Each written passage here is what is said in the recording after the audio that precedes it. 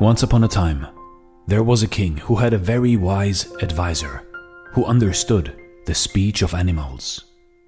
He understood what they said, and he could speak to them in their languages. One day, the advisor was wandering along the riverbank with his followers. They came upon some fishermen who had cast a big net into the river. While looking into the water, they noticed a big, handsome fish who was following his pretty wife. Her shining scales reflected the morning sunlight in all the colors of the rainbow.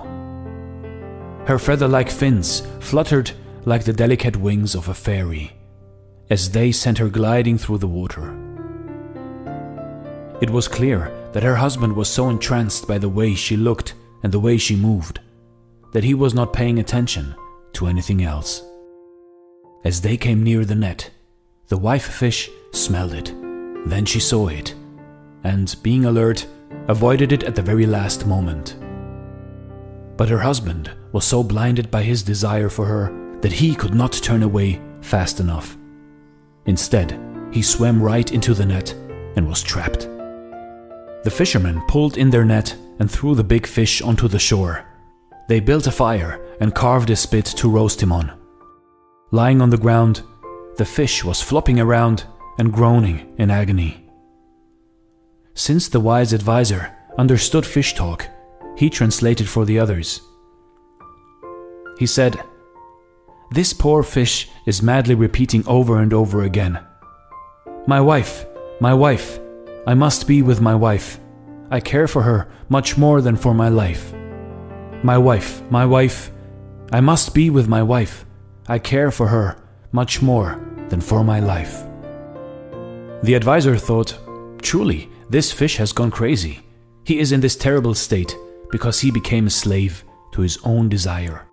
And it is clear that he has learned nothing from the results of his actions.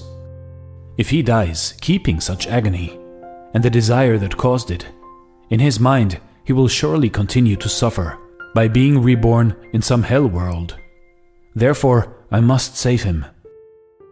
So this kind man went over to the fishermen and said, "Oh, my friends, loyal subjects of our king, you have never given me and my followers a fish for our curry. Won't you give us one today? Oh, royal minister, please accept from us any fish you wish." "This big one on the riverbank looks delicious," said the advisor. "Please take him, sir," they said.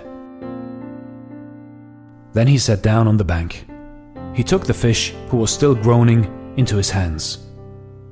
He spoke to him in the language only fish can understand, saying, "You foolish fish, if I had not seen you today, you would have gotten yourself killed. Your blind desire was leading you to continued suffering. From now on, do not let yourself be trapped by your own desires." And the fish realized how fortunate he was to have found such a friend. He thanked him for his wise advice. The minister released the lucky fish back into the river and continued on his way. You see, in life, in your life, only fools are trapped by their own desires if you are truly honest with yourself. Nothing or no one can cheat you, not even you yourself. So think about what you are chasing and why you are chasing it. And never let your desires fool you. And always learn from your mistakes.